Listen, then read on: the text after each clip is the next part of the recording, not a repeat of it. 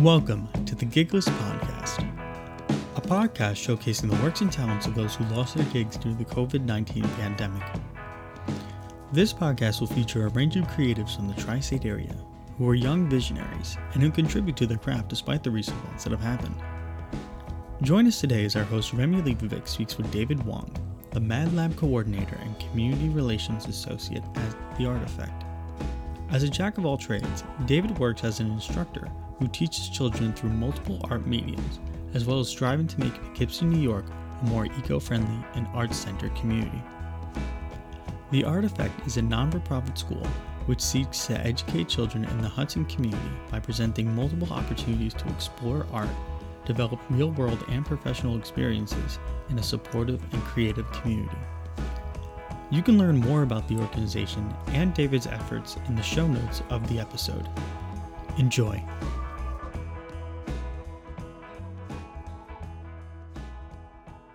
Hi, everyone, and welcome back to Gigless, the podcast that is documenting the loss of gigs due to the COVID-19 pandemic. Today, I am here with my guest, David Wong. He is from the beautiful Hudson Valley, and he's going to tell us about himself. Hey guys, David Wong. Before the epidemic, I was working for a nonprofit called The Artifact based in Poughkeepsie. I was a coordinator for their Media Art and Design Lab workforce program, where I would work with people in their early 20s and late teens and have them work on different media art and design projects for a small wage. And I was also doing their community relations, so I was kind of going to events and just being a jack of all trades for whatever the organization needed me to do. I personally myself, I kind of dabble in most of the mediums like sculpture and filmmaking. And yeah, just a jack of all things, master none. I wouldn't say master of none. You do a lot of really good work, especially with the whole sculpture and teaching kids. Oh, thanks. Yeah. No, yeah, I guess the main breadwinning part of my role is that every year we do and again, we've only been doing this for 2 years since our organization's been new. But every year we do a giant summer installation. And so that's kind of really where the most of my energy goes to, is manifesting these year-long projects that kind of end up going and hopefully becoming a place in the city of Poughkeepsie and adding to that placemaking feel of it. Absolutely. So most of your work is done in the northern Hudson Valley, correct? I believe so, yeah. Most of my work is just based around there. Great. So, and you're dealing in the non-for-profit space? Yeah, that's correct. So when did you start working in the non-for-profit space, and who are you inspired by to work in that non-for-profit space? So essentially I kind of stumbled into it. This kind of goes back a little bit, but I never really chose what I wanted to do in terms of the field I wanted to go into. I was starting off I was trying to get my associates in commercial art, and by trying I got my associates in commercial art and then went for arts management. And in my last year of college, I was really into film. So I got an internship with this one nonprofit called Spark Media, where that way I would get an internship and I would be able to edit, because the cool thing about this nonprofit is that they had a production house. So not only were they teaching kids cameras and film editing and all that stuff, but they were also doing commercials that were pretty well developed. And they would do it for money, so they would pay their apprentices money, a living wage, or a small wage. And so I applied to be an intern there. And then when they merged with an arts organization called Mill Street Loft, they needed somebody who knew a little bit about art and a little bit about filmmaking, and I just so happened to be that person. So it was my first internship right out of college, and they needed somebody who knew a little bit about different things, and I just so happened to be that person. And 4 years later, I kind of developed that into a full-time role, where I teach a little bit about media art and design, and just kind of tune in whenever they need me to. But absolutely, that's so great. And I've seen your work throughout the years of our friendship, because we've definitely. Oh my goodness, it's about to be 3 years now. 3 years, wow, yeah. Definitely palling around in the sculpture park and stuff like that. Absolutely. Shout out Storm King Art Center. Shout out. And our whole crew, from everyone that was at Storm King.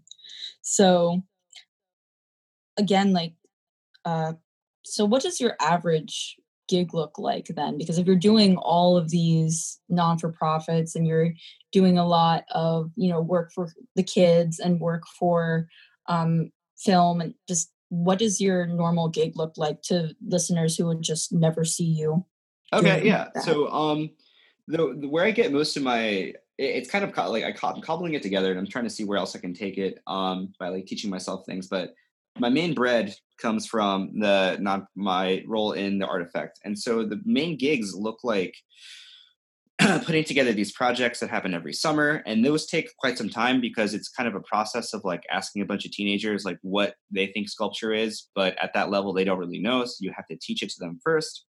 And then when they take that, kind of merging their ideas, taking their ideas and proposing it to like the chain of command. So after the kids give me ideas and I have an idea of what would be looking good for them, it's not just up to me. I have to take it to my boss and then my boss's boss. And then that's got to get approved by all the senior partners. And then that's just us. So whoever's sponsoring the project, it could be one other nonprofit that's bigger than us, or it could be like a grant.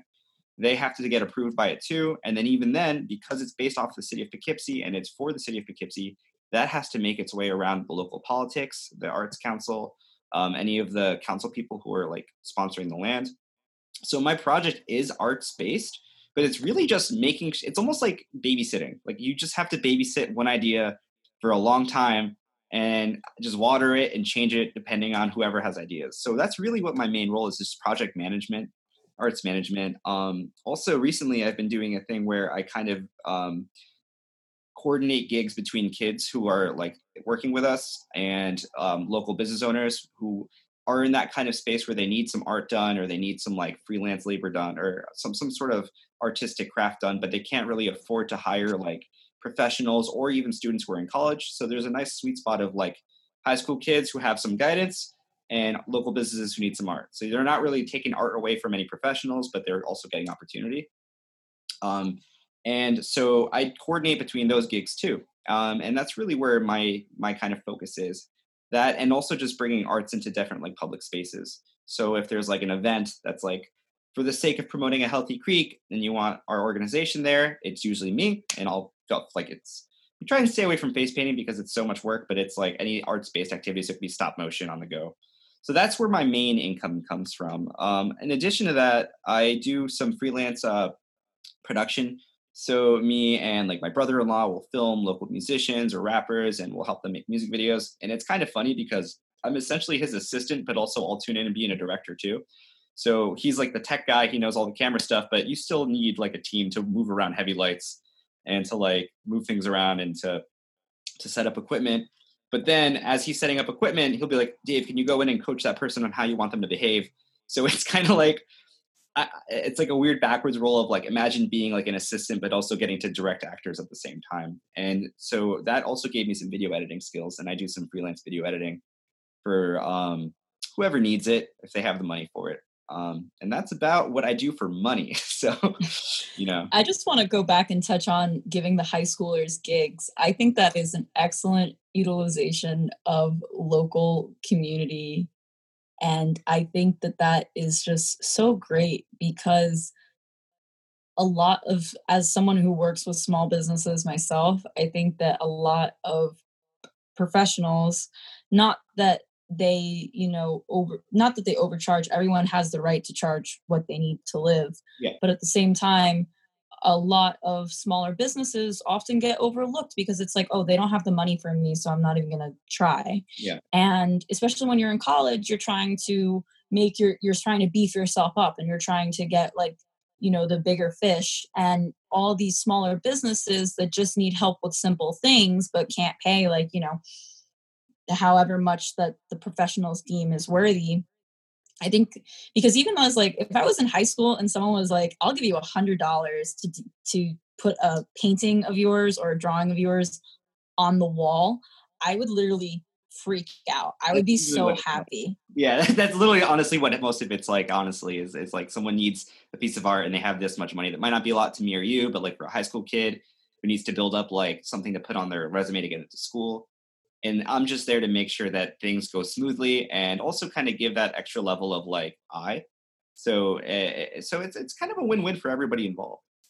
And that's so great because young people need to learn about how to make contracts and artist negotiation, because I feel like that's such an unspoken, like it's taboo to talk about, your artist contracts. And I think that's great that you're guiding them and you're showing them the lay of the land when it Yeah. comes to that. And you're giving them confidence. Yeah, there's definitely the part of me that feels like I'm kind of like a coach, but also almost like a guidance counselor, because a big part of the learning part is for them to figure out that you're younger and you want praise, and if you're a high school kid, chances are maybe you're like one of the top artists in your high school, and that kind of has this like big meaning to you because you're still developing who you are. But when you first have to get your rendition of notes on something that you've done, and it's not from a teacher, and then you have to do it again and again, there is a real strong part where this becomes not fun anymore. And that's a dangerous part when you lose a lot of creative young people is, oh, the part where the creativity doesn't become fun anymore. Does that mean I can't do this for a living? And the demographic that I work with tends to be lower income youth who they need to have all the avenues they can into higher education, and also like higher, like, working in the field, and specifically creative fields too. That tends to be like a wealth like disparity thing. You need to have a coach there to be like, listen, this sucks, but this is like what it's like. You're gonna you're gonna be okay. Just toughen up, and eventually this will just be something that you deal with, just the way like you tie your shoes, and the way that you, I don't know, have to put on clothes. Like getting notes is just gonna be a part of the routine, and you won't Yeah. have to deflate the way that you would have if maybe you're going at this alone. So could you just explain to our listeners a little bit? You mentioned that they're from lower income households. Yeah. What are some of the obstacles that these kids are facing? Yeah, no. So Go ahead. essentially, it's kind of identifying what barriers are there that no one has really known. People, when they think about the arts and creativity, it's like, okay, well, you have to be the most creative person in the world to like, and that's it, and that can come from anywhere, and that's true. And most people that are born from struggle tend to be creative because of just the necessity. I know the reason I drew first was because it's the cheapest thing to do. Like I can't, buy a hockey equipment and like learn that, but I could like take a pen and paper and just start drawing. So there's that, but there's the idea of thinking about art in terms of career. There are careers in the arts like graphic design, industrial design, that these kids might not have even heard of. And by the time you're a junior in high school, and for you not to have heard of that, it's already for you. It almost sometimes is too late for you to go to school for it at that point because you didn't have the portfolio. And that's not necessarily true because you can still hustle and catch up. But wouldn't it have been so much nicer if someone had just told you that there was a thing out there? And in addition to that, we also supply students with kind of the tools. So for instance, if you've never done graphic design or you've never done digital art, well, there's a place you can go where you will give you that equipment to do it. And then you get the paycheck when you work with us, and you could buy your own. And that's what happens with a lot of my students, is that they have their own tablet and their own pencil now because of the paychecks they got from working with us. So that's really kind of the main barriers. It's like, what other gigs are there that you didn't even know about? What equipment would you maybe not have the benefit of working with? And then also like just a guiding principle of like museums. Like I'm sure most of us have like the benefit of being in museums, but there are some people out there who never been in a museum before. And if you're in a city that is like highly pedestrian based, like you work in the city, it's a huge project to go into an art museum. And even then it's like, why if you have no frame of reference for it? So that's kind of the barriers that we try and tackle. For the most part though, I don't want to make it seem like I'm the guy from Stand and Deliver, because really I walk in and I go, all right guys, like coffee time, this is your project, and then I float around and give notes. So I don't have to give too many inspiring speeches or too many, I don't have to do too many dramatics, but it is something that there has to be thought of, because I definitely feel like when I entered the museum world, even as my first job, that wasn't fast food. As a 19-year-old, there was a huge like difference in like education level and just what you absorb if you're of a different income level. And what you're taught to absorb as well, because for context, my minor, for people that have been listening, I have a dual major BA in graphic design and digital studies from Rutgers University Camden, but my minor was in sculpture. I spent a lot of time doing projects with my mentor that was a sculptor and still is. And there are things in sculpture because you mentioned sculpture and doing non-for-profits, that you're taught to look for with the eye of a sculptor. Mm-hmm. So that's why so many people, like when you walk into an art museum and let's say like you see a squiggly line going into the sky, you're like, what's that? But with the right education, you might, and also like the data's there. I don't, you don't have to hear it from me that there's a disparity in like who appreciates museums and who doesn't, only because of like who has added exposure to it. And like, even like you said, like the sculpture thing, I remember just everything I learned in the museum, I just try and tell my kids like 10 years earlier than I learned it. I'm like, or I guess 6 since they're not, 11. But I go, all right, guys, you're making a sculpture. So if I like can run into it, I'm going to look. One thing I can do with a sculpture that I can't with a painting is I can look at it from 4 different angles, Can you remember that when you make it? And so just stuff like that someone had just said that sentence to you 5 years earlier, where could you have gone? And that's kind of really where the magic happens in terms of working with these younger guys. Absolutely. So that's incredible, the work that you do in the non-for-profit space. I remember when you started talking about the creek cleanup and what you did. Can you elaborate on that project just for our listeners? Because I remember it, but I want to just talk about it. Awesome. Yeah. So when the program that I work in was developed, it was brand new, and it was based off a few things before, but the kind of style of it was new. And so one of our big funders, because we do pay kids, you need to have funders, you need to have something to work towards, was Scenic Hudson. And Scenic Hudson was kind of trying to revitalize the Scenic Hudson, which is a nonprofit based in the Hudson Valley that works with the environment. So they were trying to revitalize the Fallkill Creek. The Fallkill Creek runs throughout the city of Poughkeepsie. It is also the reason why the city of Poughkeepsie was built, essentially, because that was a waterway. It kind of brought in big industry.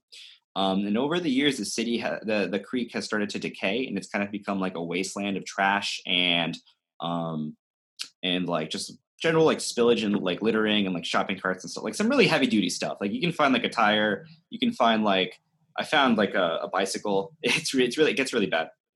So this organization, what they did was they found out that it's hard for them to buy the land around it, but if they ask the people who owns land near it to take care of their one spot, then you have all these organizations working together.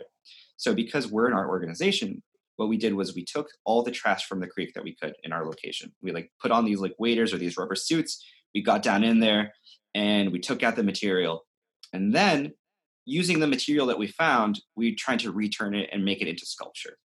Not only are you beautifying the location, but you're also kind of calling attention to what's there. So for instance, if the sculpture looks really cool, but then you find out that it's made of bicycle parts and AC units, and you go, by the way, this was in the river, I think it's a little bit more like it catches people off guard. So over 2 summers, me and students were digging into the creek, grabbing the trash, cleaning it up, turning that into these assemblages, or essentially think of them as 3D collages, and installing that in the surface of these kind of grassy hills so that you're kind of building off the environment that's there and just generally putting in work.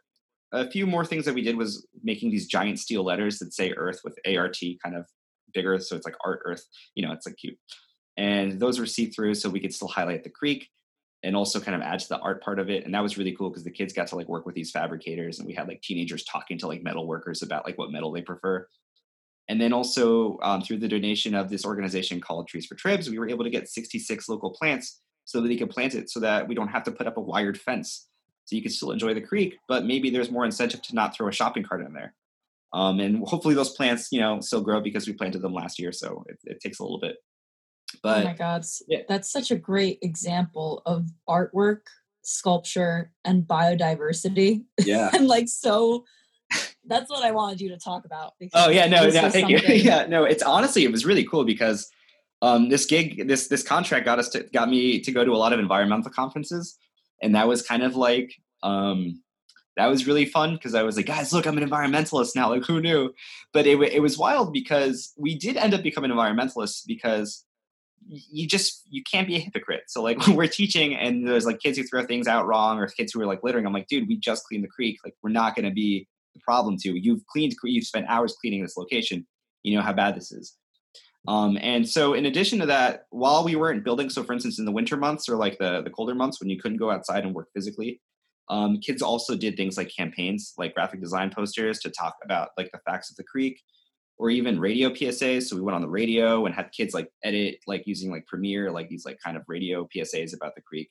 So all this like arts-based messaging about promoting the environment done by the people who live there. So that was kind of sweet.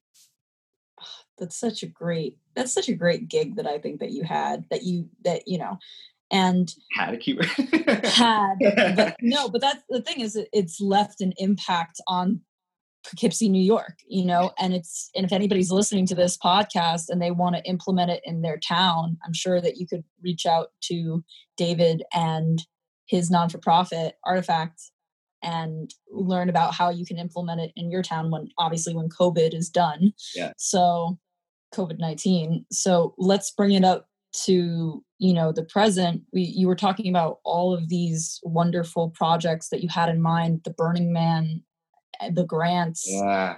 David's also very multi-talented because he knows how to write grants. And when you are an artist, it is pivotal to your career. That's why they make you take all these writing classes in art school, because if you do not take writing classes, you will not know how to write and apply for grants. Yeah. So I'm gonna let David talk about getting into that. Luckily for me, the person who writes grants the most actually is our director of development. So there's one person who's thinking about that. I definitely did. My first grant was the Trees for Trips one, so that was kind of exciting. But it's definitely like a team effort. Like you have to know how to, grants. Like I think that writing is probably the most important thing if you're a visual artist. I don't know if anyone's ever told you that, but writing is probably the second most important thing to you in your career if you are a visual artist. And I'll just say that again. So we were applying for a grant so that we can fund another big like installation project happening this summer. And again, it takes a long time. So we already had kids design ideas and we started brainstorming and thinking about like what would we like and what we could do.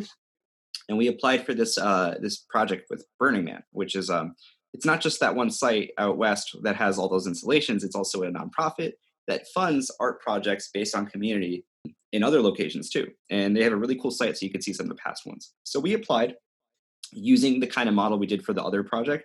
Kids design stuff, we revise them, we make it community based, and we make it highly interactive, and we make it for the city, by the city. So we got this really good news where we were asked to do a full application. So that's a pretty good sign when someone's asking you to ask for more, they're asking you to do more work. That means they're interested. And we were really looking forward to building it this summer. And then like 2 or 3 days ago, we found out that the whole project this year has just been like axed. The organization that funds the project, Burning Man, I think decided that reasonably so, that there is like, they just can't in good faith fund anything that sponsors human interaction and connectivity and public, public gatherings. So that was super duper disappointing. But, we'll try again next year. And that's kind of just one of those smaller repercussions that no one thinks about is like all the nonprofit grants that got axed too, because it's not just me. If we like talk about the four organizations I just mentioned, like Scenic Hudson or Trees for Tribs, or even like other organizations that work outside. Anybody who's working outside right now, like what are they doing if their funding got cut off, And so part of my job is essentially funded by those projects, and that, we had to scale back a dramatic amount. And so that's kind of one of the repercussions of the COVID-19 crisis and the wake of nonprofit work. Yes, it's really heavy. How did you take that? At first? That was weird. It was kind of funny because I live with one of my coworkers, and we got an email that was like, what was it titled? It was like difficult decisions in difficult times. And you can hear yourself gulp when you see an email like that. And then I just remember one of the final lines of the email was like, I'll be making calls later this week. And it was just like everybody like texting each other and like messaging each other privately, like, did you get a call yet? Did you get a call yet? And then it was so crazy because like when I said I lived with my coworker, I heard her get a call. I like heard that wrap up, and then I got a call. It was like just this ominous, and obviously these are good people. They're trying the best they can. And luckily for me, they're like still sponsoring me like 1 day a week. So that, I'm still able to apply for unemployment, but it's like, oof, just when you think things were like kicking off, something like no one sees comes out. That's what a lot of people has been saying, is that they felt that 2020 was really going to be their year, and they started, me included, Yeah, they started feeling that, you know, they were onto something, and then that something was canceled, postponed. And a lot of artists really do feel that way. Yeah. And so getting more into that, how has COVID-19, how has this pandemic affected you? Like, how have you adjusted, and how has this shift like changed everything? Yeah. So it's crazy because like definitely from my job's perspective, like I never really considered what I did service industry, like in terms of like barber, but like if I'm like working with people and like my whole gig is the like interaction with humans and like getting them to do things, you can definitely do it online. And I know a lot of schools are doing like Zooms and stuff like that, but or like digital meetings. Teaching is interesting because it's like super heavy based on critique, and like my one day a week goes to like teaching like a critique session for night class. But other things too come into question, like physical working or like physical painting, like that stuff's all limited. Like if we're not there to give kids tools and like supplies, then how do they get them if they're not, you know, if they were getting them from us first? And we found a way to give them most of it, but it's still like threw everything to an array. And for myself, my days are a lot emptier now. So I've been keeping busy with my own projects because like I said before, like I dabble in a lot of things. So, and like, thank you again for saying it. I was like, I don't really consider myself good at any of them, but I dabble in things. And so I've just kind of been taking that workflow of like, I work with a lot of people. I tell a lot of people what to do and we collaborate. And I've just kind of been doing that in my own life. So I'll ask my friend to draw like cartoons for me, and then I'll ask another friend to make a piece of music. And then I'll just put together like a fake ad for Instagram just for the sake of calming myself down. Like, I don't know if you remember the song like Fireflies by, I don't forget. It's like a band. Owl City. Yeah. So that's one guy, and I guess the meaning behind that was he tried to write himself like a lullaby so he can go to sleep. And I remember hearing that when I was working at a fast food joint when I was like 19, and somebody was saying that as a joke, like, isn't that ridiculous? This guy wrote himself a lullaby so he could fall asleep. But I was thinking like, that's really cool. Imagine writing yourself your own like cure. So right now I just make a lot of content aimed to calm myself down. No, but that's what's needed. I think that all artists and all people that are, you know, musicians at the same time, creatives, are people who just, you really start creating because you're selfish and you need it for yourself, and then other people start catching on. Yeah. So taking a more introspective look, so you're coping with it through creating, which is great. Yeah. What's an example of a project that you're working on? Oh yeah. So I think the first thing I did was I made like a fake magazine cover called Quarantine. What was it? Quarantimes? The Quarantimes. And essentially what I wanted to do was, so I teach photography and I teach basics of design, like very basics. And I teach a whole bunch of stuff. And I was like, what if I just, all the stuff that I keep teaching, what if I just do? So I made a magazine cover that was fake. It was like a parody called The Quarantimes. And it shows a photo of me being really, really stressed out, and like fake tips like how to turn apocalypse now into apocalypse wow, and all that kind of cheesy language that I feel like is going around in like late night TV and, you know, these like self-help gurus who mean well, but it still kind of sometimes feels a little like silly. And I was just doing stuff like that. But then the second project where it was like Quarantunes, which was like this little like 1 minute long video for Instagram, was essentially like a fake ad. And I had a friend of mine, Emily Kapowski, or Mila Cass on Instagram. She made me a jingle. Like I was like, can you make me a jingle, like a commercial? And she goes, cool, done. Here it is. And then I was like, cool. Can we revise that so that it has these notes in it? And then as she was doing that, I hit up my friend John Flynn, who's a cartoonist, and I was like, can you draw like a cartoon so I can like animate it and turn it into a walk cycle? And then I made, and as he was doing it, I had another friend, Kara, from Storm King. So, you know, Kara from Storm King, Remy. And she was also doing a cartoon for me. So I was doing what I do at work, but instead of teaching, like having kids do a bunch of things, I was making like my friends do them since they were all bored. And then I made like a DIY green screen rig at home using a Lazy Susan, which is kind of like a rotating wooden thing. And I just taped it with green and I made a green backdrop. and I put a Purell lotion bottle there, and I just kind of had it spin. And I just really wanted to make something catchy, but also kind of pointless. And the jingle was, "You're fine, you're doing well, you're fine, you're okay." And so there's just this like minute loop of like little cartoon animals crying as there's a Purell bottle spinning, and it's just really weird. And I originally like wanted to keep making these things for like 3 or 2 a.m. because not only is that usually when I'm done with them, but I think there's a real vulnerability at 2 a.m. or 3 a.m. nowadays. And I think that if you're on your phone on Instagram at 3 a.m., you're probably not feeling the best. And I kind of, so if you're taking like media buying and like, oh, 6 o'clock is the best time to sell soda. It's like, when's like the best time to sell anxiety? Antidepressant and anxiety. Yeah. So that's kind of what I wanted to do. Although my last post went up at like noon because I was like, I overslept. That's fine. But there was something really nice about this kind of collaborative nature. There's like something, it feels like work because you have like, I try to make myself have a deadline of like, get it done as soon as I can. And it's also about like asking people to do different parts of it and have a lot of gear spinning.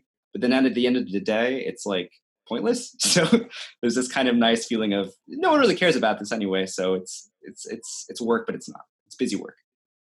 People don't care about it, or you think people don't care about it because it's not gone yet. Because as we're seeing now in this pandemic, no one cared about the arts. No one cared about music. The music programs and the art programs were the first things to get cut in school budgets. And now it's like the biggest demand is for entertainment.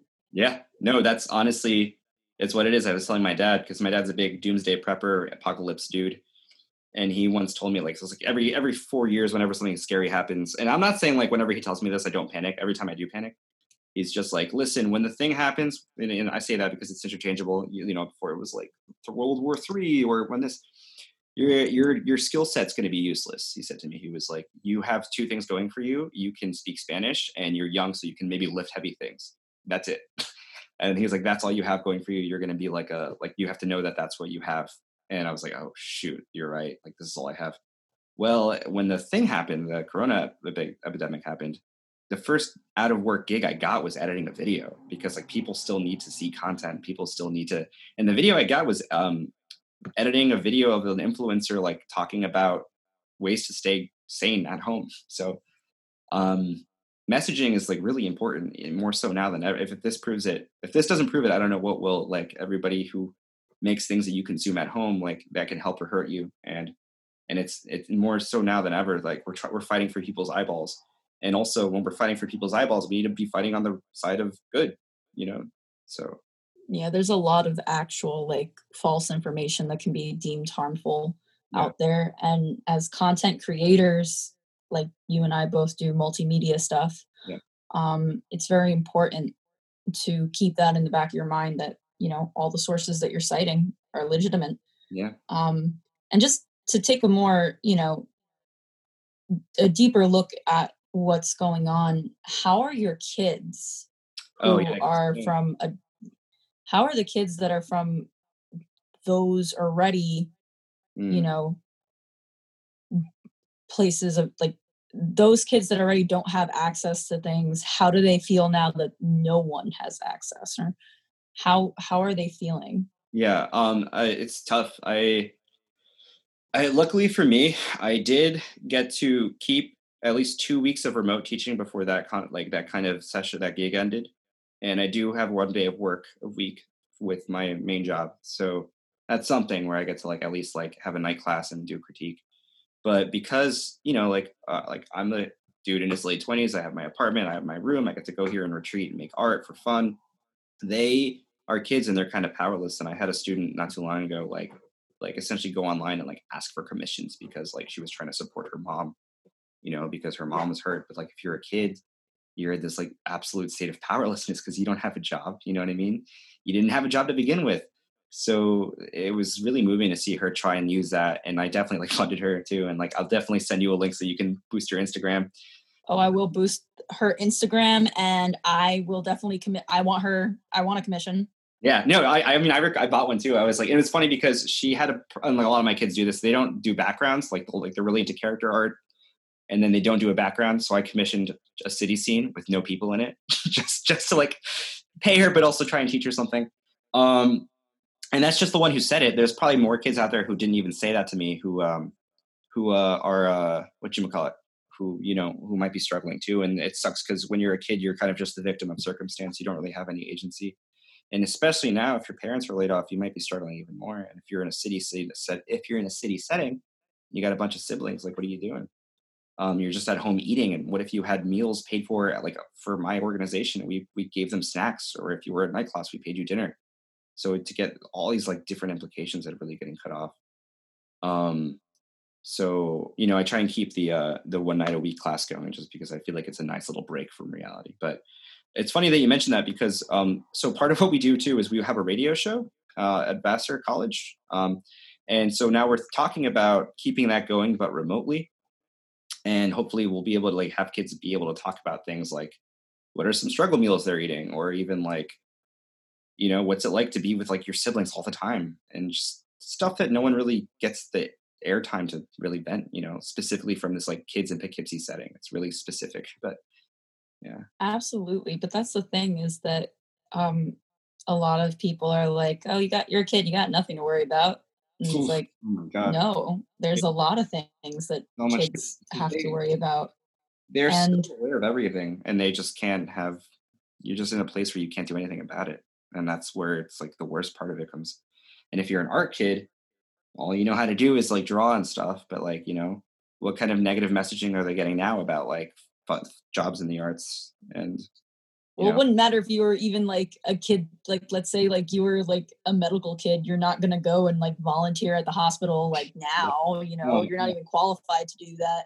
Yeah. I'm talking about, for context, I'm talking about like the 15-year-olds that they get to like go and like the sugar candy nurses or something. I forgot. The candy stripe nurses, like the kids that you would be when you were younger, you could sign up and you would like deliver like candy and snacks from the hospital gift shop up to rooms. Oh, I didn't know that was a thing. That sounds awesome. Yeah.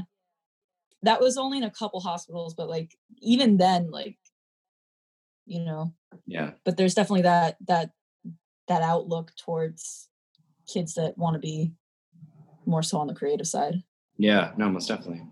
So yeah, it's tough, like that. And my perspective is only from watching it. I'm not even like there to give you all. Yeah. They won't even like tell me. So who knows? Yeah, absolutely. But that's good, I think, because Gigless is documenting what's going on during the COVID-19 pandemic for all creatives, and these kids, while they're not like adults yet, I still think that they count as creatives that are being affected by this. Oh yeah, no, most definitely. Like, and I'm sure that a lot of these kids also like, yeah, they might have pen and paper, or they might not. Like, we don't know. We can't even assume that. Like, if you're cut off from your materials, like, how are you really able to, Well, you told them to go into the creek. Yeah, right. That one time. Socially distance. Yeah, socially distance. Go in the creek. Work with what you got. Yeah, well, yeah. Actually, our first assignment once we started going remote was making a piece of wearable art using the stuff you have, and then I made like a YouTube tutorial, which I totally share with you too because I feel like it was awesome. But it was like a YouTube tutorial on like how to make wearable art that's animal based, like made out of like things like a Goya box and like a ginger ale can. That's such a Hispanic. Yeah, no, it was super like I just went to what I had and I was like, oh, there's a Goya box here. Like, of course, that's what I have. Well, you know what? That was the first. The Goya beans, other than toilet paper, that whole section was gone. Was it really? For me locally, the first weekend. Yeah. After this whole thing hit, there was no beans. We didn't have beans for about 2 weeks, and in my household, that's really strange. Yeah, no, it's super funny that you mentioned that because the first meal I made was lentils. And as a kid, I hated lentils, like with a passion. I just remember like those are my least favorite food. And it kind of really made me feel like a kind of like sad moment of like growing up because it's like, oh, I'm wondering if like we ate lentils because of necessity. And when we first started going into like, social distancing, I started making lentil burgers because one, it would take forever to run out of them. Two, it makes ground beef last longer if you cut it with ground beef. And so I was like eating like these lentil ground beef burgers and I was like, I would never thought that I'd eat these things. So yeah, maybe there's something in there, you know? Lentils are so filling. Like, Yeah. for real, I think lentils are just an excellent sort, and they're full of nutrients and other really important things that you need. So that's excellent that you're resorting to that. Yeah. So are you working with limited resources? So for me, I am in a way. I'm lucky enough to have an iPad and an Apple Pencil to make like digital art with. And I have my own personal laptop. But for people who are still interested in looking, like if they have a phone, there's like a number of free apps that you could work with that can really help you out. Even when I did video editing with Premiere, which is like one of the industry standards for media editing, I would use iMovie because with iMovie there's less options, so there's kind of like the creativity of working within a box. And iMovie comes with all Macs. If you don't have iMovie, there's also some free, editing software that you can use like on your phone. And my green screens rigs are like DIY and stuff like that. So so I'm working with some limited resources. Like I don't have my cameras, or like I don't have lights from work, so I just use my phone camera and I just use like a table lamp. But you can still do a lot with it. Like you can control your ISO and your exposure settings and do some nifty tricks. So it's interesting. That's so great that you're making it work though. Yeah. Which is very important. Well, it gives me the excuse of making bad things too. So I am less anxious about putting out content because I'm like, listen, I could always say that, you know, if I had my gear, it'd be really good, but like, I don't think it would have been good anyway. But the idea of like using what I have definitely helps motivate you and kind of pushes you in certain directions. Like there's a little bit of almost like artistic prompts when you can only use those tools. Yeah. And I definitely want to just say real quick, because I know that you've been listening to our podcast and I know that you're a multimedia guy. So I know that you see that each of our episodes on YouTube are a slightly different tint of green. Oh, wow. Yeah. that we've been encountering problems with. So we've been doing post-production. We've been using iMovie. We've been using Adobe Rush. I make the graphics using, Illustrator and InDesign. But then I so I've just experimented all those different things, and the assets, like the images that I make and the designs that I make, they're all the same color green, but the way that the video renders out on different softwares, we've even had to use like Windows Movie Maker because my media encoder, I don't have media encoder anymore. It updated and my computer didn't update with it. Wow. So we've been like in the dirt. So that's an example. So to anybody listening and being like, oh, they don't know because they have different shades of green. Well, no, we notice it. It's just different. All these different like outlets of production change the graphics. Yeah. But you know what? I think that if we're in that situation, it's like I don't know if you've seen Mad Men. It's like Lucky Strike. Like, listen, everyone's in this situation. So I just applaud you guys for getting it done. Like, we're here for content. Like, was it Jimmy Kimmel and they're doing it from home? Like, you know, it's whatever you can do to get it out there. Yeah, exactly. I think that I really do like the content that you've been giving, and I do really like just, you know, that you're still like coaching these kids and inspiring these kids, even though you're not like in that position to do it anymore, you're still doing it despite that. And I think that's really important. So where do you see yourself in the future? Like, where do you see yourself going after this is done? How do you see like the non-for-profit space recovering from this? Oh, geez. I don't know. It's interesting because nonprofits are already always like, we have like these campaigns to ask for donations or these kind of like funding sources like that. I think everybody's messaging is going to be a little different now. I think that beforehand you come up with your story like, we want you to donate because art tools are important, or we want you to donate because this one student found his voice through filmmaking, or this one student, like she helped clean the creek and turn that into sculpture. It's going to be a little different now because the Corona epidemic, it's like everyone's a little hurting, you know, everyone's financially hurting, but also like the arts are important more than ever. But you also have to double down on that. Like pretty much what your podcast is doing is kind of saying like, oh no, like the arts didn't lose importance because of an epidemic. Like you don't go, okay, well, yeah, paintings are nice, but now we need toilet paper. You know, I think what it says is like paintings are nice now more than ever. You need peace of mind. You need like the chutzpah, the extra seasoning of why we're alive. You know, the chutzpah of living. The chutzpah of living. Yeah. And so with I mean, yeah. Absolutely. And I think that, do you think that more people now more than ever are going to go out there? I mean, this is a very like utopian idea, but everybody's going to go out and like volunteer and help their communities now. Do you think after this happens? I think that you're going to win some people over, and that's already kind of a win. I think that I'm really happy that I think that there's kind of like sometimes I feel like we have like these stock personalities that we inherit from the internet, just from memes and stuff. You're like, that's right. I love canceling all my friends. I hate going out. But I think what I just learned through this was that the power of community means something now more than ever. The first people who were let go from my organization were our part-time staff. And I just remember going like, okay, cool. If I still have my job, I got to make sure that like I can help them out by like purchasing gigs and stuff, or like even like lending them equipment, which I like, I did, or like one of my students did, like she needs if she needs like a commission to like go for them.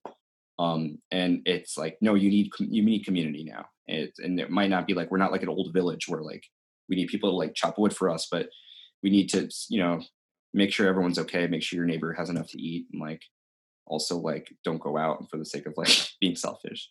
Yeah, and for the sake of everybody, stay home.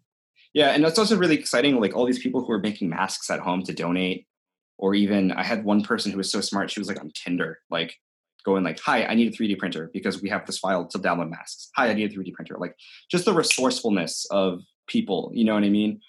And so that's awesome. I'm really happy. So I hope that keeps up, or even just that sense of community keeps happening. And only also, swipe right if you have a 3D printer. Swipe right if you have a 3D printer. Please help this person out. Oh my goodness. Yeah. So I don't know. The nonprofits, it's interesting. I'm wondering how all the service industries are going to change because of digital stuff. Like I know remote teaching, we always thought about teaching our classes online, and we thought about, well, what does that look like? And it was kind of like a luxury and a thing we didn't really have to think about, but now we do. And also that asks the next question: if we're going to teach online, who gets to take online classes? How many people don't have the resources to it, So and can those kids, because that's been a really big thing, is especially in more rural areas, a lot of kids go to the library to get their computers, especially and it's like, how does access, what's the conversation about access is definitely going to come up a lot. Yeah. So I'm wondering what nonprofits are going to, because we primarily work with young people in the arts. I wonder how everyone else is dealing with it. All my environmental friends who work in nonprofits, I don't know what they're doing, but it's tricky. I think that a lot of systems have been exposed that aren't the best built. So we're basically at our time cap. What's your final thoughts? Comments? Final comments are, if you have the means, if you still have your job, take a commission. You don't know who's hurting, who needs it bad. A little bit goes a long way. And also follow my content. Yeah. Well, no, we're definitely going to put links in the show notes to follow you, for people to follow you, for people to find your students, for people to find your projects. And I'm definitely going to, showcase that. You're going to have a living page on our website. Oh, awesome. So don't worry about it. Thank you so much for having me. And it's been a lot of fun. And I think this is really, really great. I think that when I first saw you guys post this, I was like, yeah, like, you're right. This is such a universal experience. And it's also good to hear that kind of perspective. And also, like, every time you say the arts matter, it's, an angel gets its wings, who knows? So. Right? An angel gets its wing every time you say the arts matter. Yeah. Oh, I'm gonna keep that. That's great. That's actually excellent. And there's all these quotes that like my guests are telling me, and I'm just like only gonna have like a week where I just don't stop posting quotes, like not in the story, but actually on post, because it's like there's a design challenge. Just like make those like kind of infograph posters, but every time it's just a different quote. Absolutely, Helvetica. Helvetica. Shura. Helvetica. Do you know your typography? Yeah, I just say, what's sans serif and what's serif mean? If you guys wanted to make a fancy novel, would you use sans serif or serif? And that's like the basics of what I teach. So like, essentially that's it. You just got like what I teach high schoolers, because I don't have to teach any more than that. All right. Well, it's right now when we're recording this, it's 9:12 at night. Do you know where your art kids are at? They should be staying home. All right. Well, thank you so much, David. All right. Thanks. Thank you for listening to the Giggles Podcast, hosted by Remy Levovic and produced by Dane Wagner. The song used for our intro and outro is Beach Walk by Unicorn Heads. If you enjoyed this podcast, head over to our social media pages on Instagram at Giggles Podcast and our website, gigglespodcastblog.wordpress.com. There you can find out more about the artist, contact the host and producer, and find out more about our schedule. Thank you.